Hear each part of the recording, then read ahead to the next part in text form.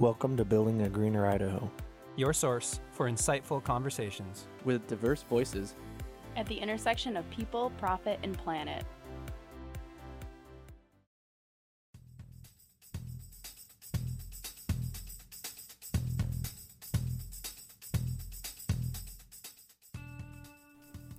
Thank you for tuning in today to Building a Greener Idaho. Today is our recap show of the Idaho Climate Summit, Safeguarding Idaho's Economy in a Changing Climate, which took place recently in November at different venues across Idaho, brought together thought leaders from industry, higher education, government, the nonprofit world, environmental groups, and passionate citizens. Start with a conversation with Julia Grant from Micron, who is their sustainability leader there at the company, and hosted a panel about innovative business opportunities around climate change. And then I go into a conversation with Mr. David Eichberg from Hewlett-Packard, leading sustainability initiatives across their global portfolio, and followed by a conversation with keynote speaker Kate Gordon. Kate gave a great and thoughtful introduction to some macro economics and trends that we're seeing as a result of climate change and opportunities in response to those dynamics. And that followed by a conversation with Aimee Christensen of the Sun Valley Institute for Resilience. So I hope you enjoy this recap show. You'll also be able to find it on our blog after it airs. So thank you for tuning in to Building a Greener Idaho. My first guest is Julia Grant, the Sustainability Program Manager at Micron Technology. She has led innovative business and community impact initiatives for the past 18 years. Her experiences span policy creation, corporate sustainability efforts, landscape conservation projects, ecological restoration, strategic plan development, grant writing, land use planning, and environmental education programs. She and her family have been in Boise for 16 years. Welcome to the show, Julia. Thank you for taking the time to talk with us about your panel that you had at the Idaho Climate Summit recently. It was titled Innovative Solutions for Idaho's Industrial Leaders. So thanks for being with us. You are welcome. My pleasure. So you had 4 of Idaho's largest industrial players on the panel that you moderated, and your company, Micron, obviously one of them. I want to discuss your takeaways from that and give people a little glimpse to what the Idaho Climate Summit was about. So first of all, let's talk about how that panel came together. Why were Micron, Simplot, HP, and Cliff Bar, why were those the ones that kind of made it onto this panel to have this conversation about industry and climate change? I think when we had discussions with the organizational group for the conference, we looked at those kind of companies that are leaders in the state because they employ a large amount of people. They bring a lot of economic vitality to the state of Idaho, and went out and said, hey, would you be part of this discussion? Because we want to be here in Idaho for the long term, and we need to start talking about the economy and the climate and the intersection of the two. So one of the things you led off with was this idea of an entrepreneur. What is an entrepreneur, and why are they important to Idaho and how our industry moves forward? So a quick and easy definition for an entrepreneur is an entrepreneur who works inside a large organization. And these individuals, much as entrepreneurs, tend to be tenacious, risk-tolerant, adaptable, resourceful, and driven by results. And to be driven by results, you've got to set these goals and want to reach these goals. And we need these entrepreneurs in Idaho's industrial companies because these are the people that are tomorrow's company leaders. Organizations often recognize, if you look at the company leaders, across the world, they often recognize and promote successful entrepreneurs, furthering their business's success and growth because we're always innovating and finding that next niche. And these individuals also tend to foster the development of other talented entrepreneurs in their organization and integrate processes then for the greater good of the organization and the communities in which they are cited. Yeah, it's fantastic because oftentimes we're so focused on the negative impacts of climate change, and a lot of what the conference focused on, including your panel, was the opportunities. So this entrepreneur idea is really a great one to take away. So as an entrepreneur at Micron, what are you working on to advance within the company to lower your impact? So my role at Micron is to work directly to coordinate and to accelerate the efforts of our Sustainability Council. And that Sustainability Council is a group of senior leaders that represent supply chain, governance, products, our environmental initiatives, philanthropic, and labor from across the organization. And the intent of our Sustainability Council is to drive stakeholder value. So for stakeholders, external, internal stakeholders, enterprise-wide sustainability goals, and increase transparency about how we're doing business at Micron. And we are in the early stages. Micron was just kicked off sustainability in 2016, and so we're in the early stages of this program at Micron, but we're committed to building and maintaining sustainable operations, products, and communities by focusing on risks and opportunities that are most important to our stakeholders and our business success. And climate, it's one of those issues that's both a risk and an opportunity. And so we're going to explore how we're going to address it. You had a great panel. What did you think were the 2 to 3 most valuable highlights that came out of the discussion that we had? So I would say, it was pretty fascinating to have someone like Cliff Barr there who has this long-term protection of the planet embedded in their business strategy, and how their journey is very different from corporations that are corporations, not B Corps. So we're at different places in our journey, but we're learning from each other, and even though we're not in the same business sectors. And those people on the panel are people that I will continue to stay in touch with as we try to crack various sustainability nuts at Micron, and I'm doing that with other corporations, other sustainability professionals in other large global corporations across the country and the world.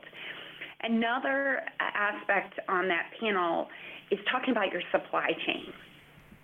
And that's something, people think about just the company itself, but the ripple effects into your supply chain when you are able to require your suppliers or educate your suppliers about a climate goal or an energy goal or a water goal or any kind of sustainability related goal, labor practices, that just can have a tremendous impact way beyond Idaho.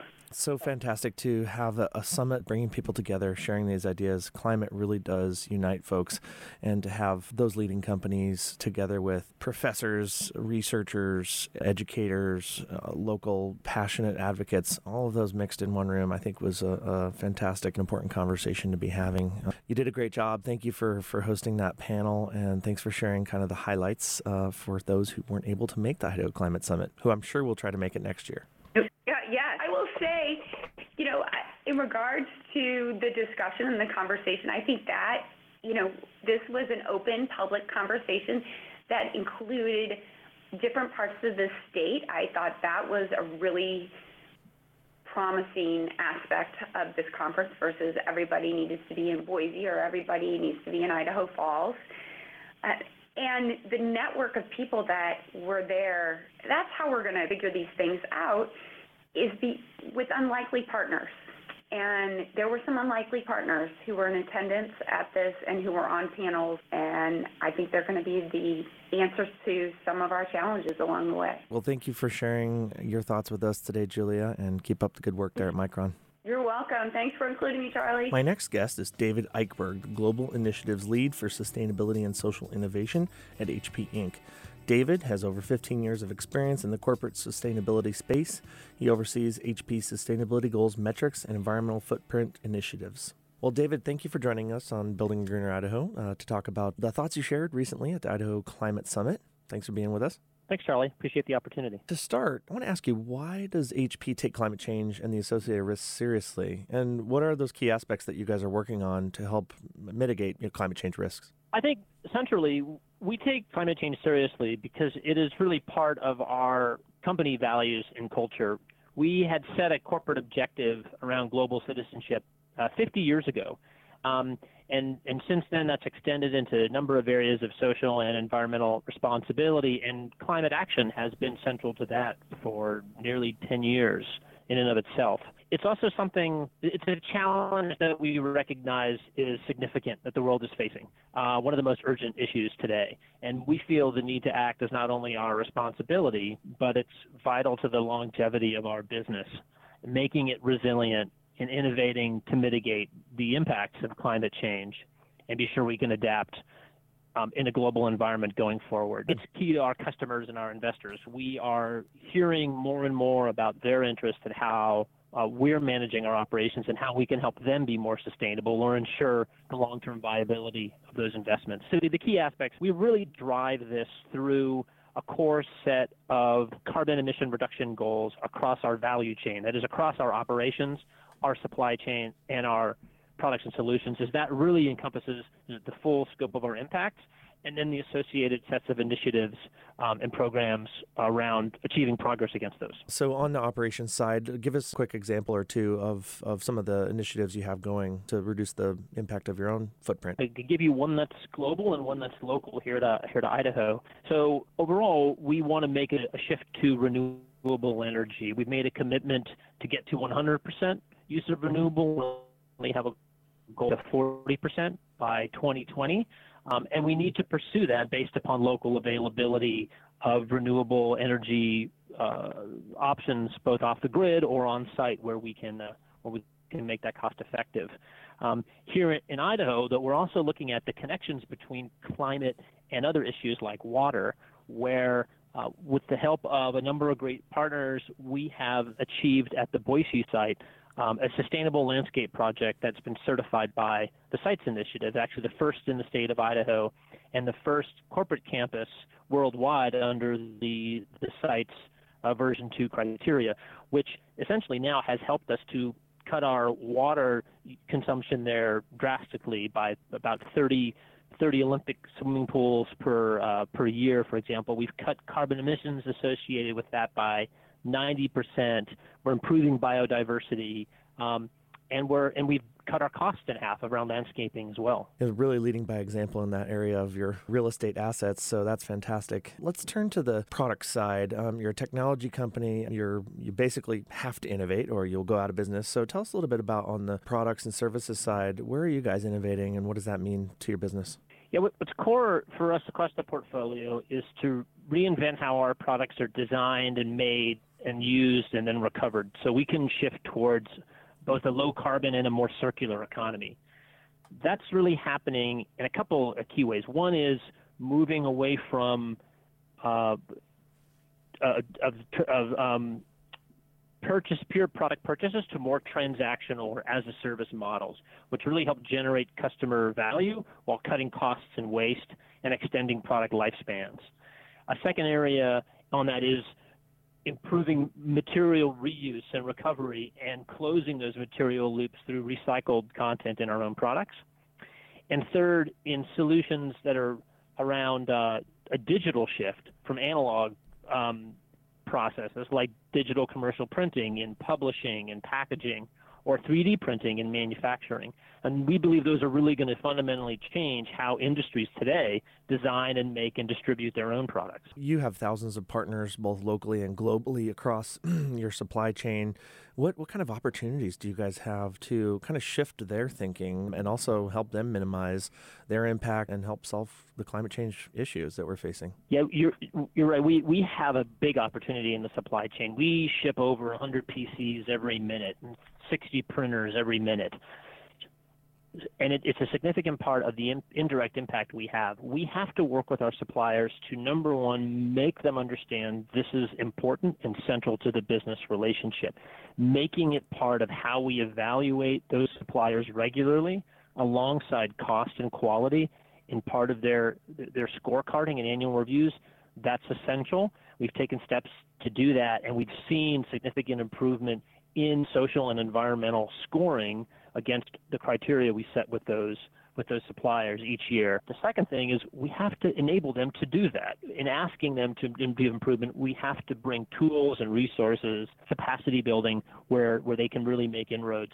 And just quickly, in the energy efficiency space, for example, since 2010, we've worked with over 200 suppliers in China and Southeast Asia and helped them to save over $70 million, nearly 1 million metric tons of CO2, and 500 million kilowatt hours. So there's real opportunity here to reduce impact and save money at the same time. HP is really being a leader in this area, and kudos to you and the work you're doing. As Julia, who led the panel you were on, talked about entrepreneurs, you're definitely one of those. So thank you, David, for your time and sharing us a little bit of a snapshot of your approach to sustainability and climate change. Thanks, Charlie, and thanks for all you do, too.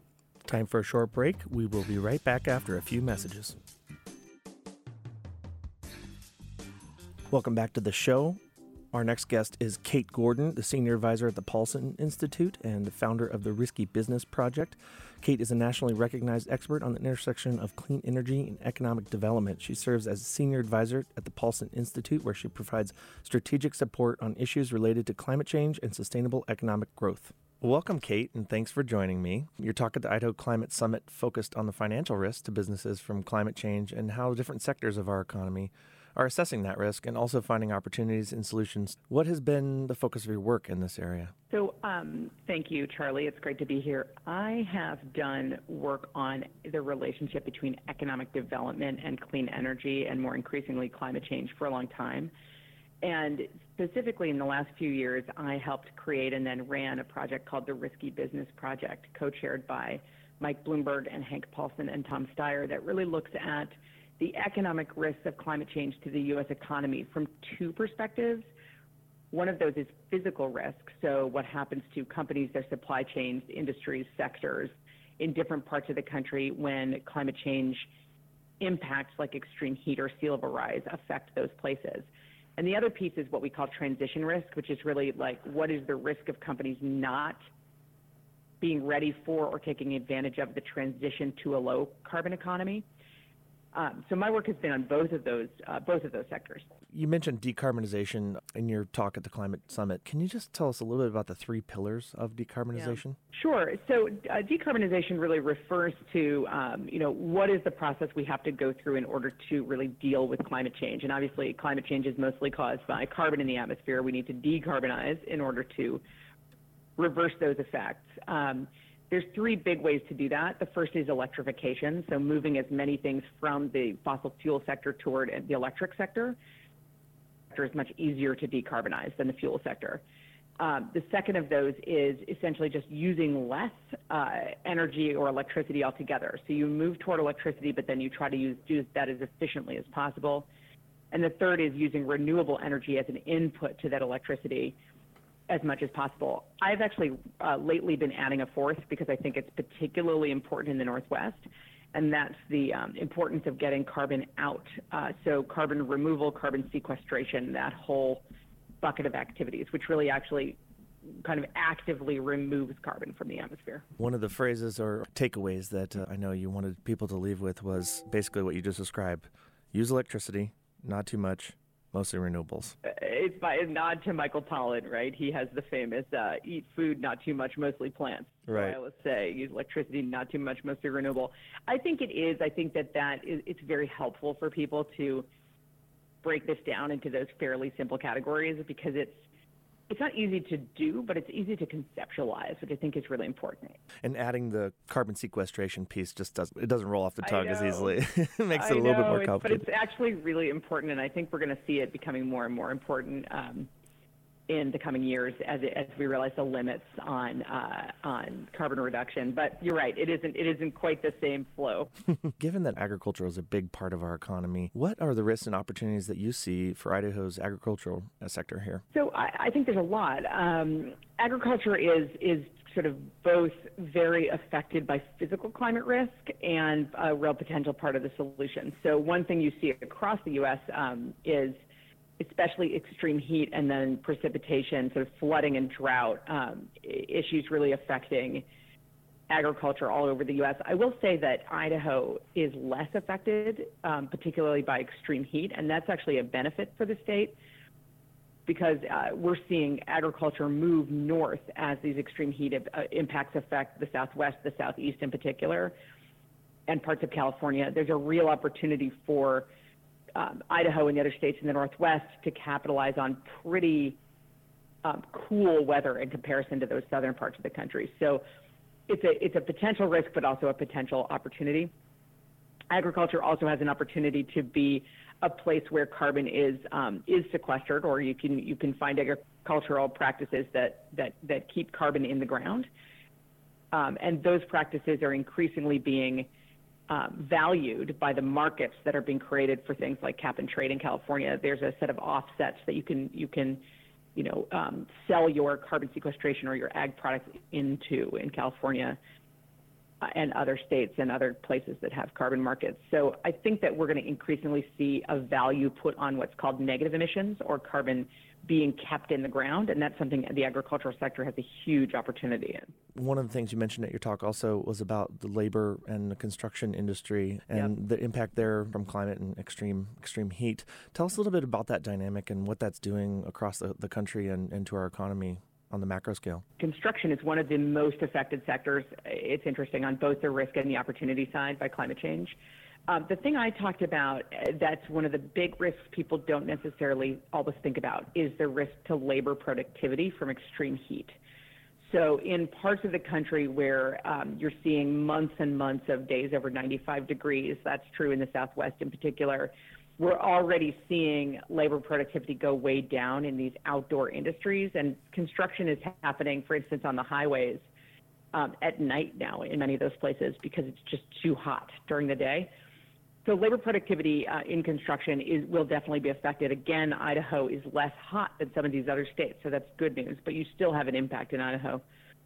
But the other interesting things about construction, as we see more natural disasters, the construction industry will be constrained because they'll be having to respond to things all over the country. And we already have seen what happens with construction costs when we have a natural disaster like Katrina or Harvey and all these materials end up in one part of the country.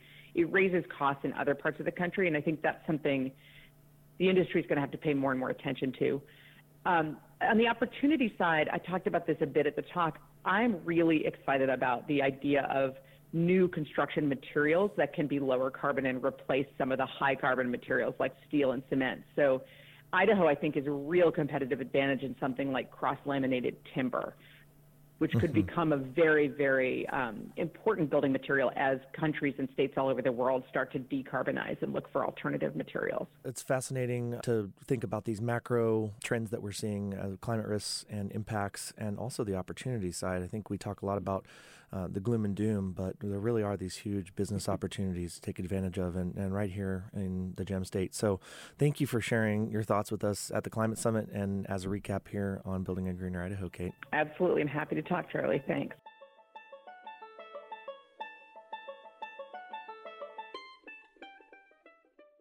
Well, with me now, I have Aimee Christensen with the Sun Valley Institute for Resilience and Christensen Global. Thanks for joining me on the show, Aimee. You're welcome. It's great to be here, Charlie. Thank you. You've made a career out of working with companies and governments on climate solutions and resilience. And recently, you came and shared your expertise at the Idaho Climate Summit in Boise. And I just want to ask you to start, how does climate change and the related impacts to our environment and economy here in Idaho, how does it create opportunities for new and existing businesses? Climate change, it's funny, when I worked at Google, Larry Page gave a keynote address. Larry Page, one of the co-founders of Google, gave a keynote address to the American Academy for Advancement of Sciences. And he talked about how we have an amazing set of problems, which really means we have an amazing set of opportunities. And I feel like that's what we have when it comes to climate change in Idaho. Climate change is a huge risk to Idaho. The Climate Central is an organization out of Princeton, and they looked at state by state our climate risks, and Idaho got a D+ in their rating because we face some really big risks coming forward as far as heat, but also drought. But it was also because we hadn't really prepared for it. So Idaho has not addressed our climate risks as much as we need to, and living in the center of the state where we've had 2 massive fires over the last 10 years or so has really awakened certainly my eyes to what the risks are facing our state. And yet we're continuing to do things as we used to. And so when I look at the solutions to climate change, I just want to make sure that Idaho gets to take advantage of that. So we both have a risk that we're climate change, drought, fire, and we have outdated water laws, and we're growing products like alfalfa that use a lot of water. And we're coming into a time where we're going to have more and more drought. So how do we get ahead of those and transition our crops? This is a real opportunity for innovation in agriculture, which Idaho has been great at in the past. We have some great innovators in this state, so real opportunities in the agricultural sector to innovate in our water use, innovate what we're growing and how we're growing it, and thereby save money, create more jobs, and jobs that really last for the long term and in a time of climate change. But then there's the whole fact that the world is now shifting to this low carbon economy, to renewable energy. Will Idaho get a piece of that? That's what I worry about. Is Idaho right now, we have laws that really constrain our ability to develop large scale renewable energy, and we have massive wind and solar potential in our state, only 10% less than Texas when it comes to the sunshine that we have here. But our laws limit our ability to develop and sell those resources. I look at the risks of the impacts, but also I look at the risks that we're going to miss out on these opportunities that the world is turning to solve this problem. We haven't attracted the innovation that I think that we really have the potential to bring to our state and to home grow here in Idaho. Tell me a little bit about the work you're doing at the policy level, both locally and at the state level. I know you work globally as well, but let's focus on Idaho for a bit. Well, Idaho, so we founded the Sun Valley Institute for Resilience because in our area we thought, wow, this is a real opportunity to turn these risks and opportunities. Let's localize our energy system. Let's create more solar power. And let's grow more local food rather than exporting all of our food. Let's grow locally. And that way we can have more to our economy than just the wonderful recreation and tourism that we have up there and that the state has. But let's create more food jobs, quality year-round food jobs, quality year-round energy jobs.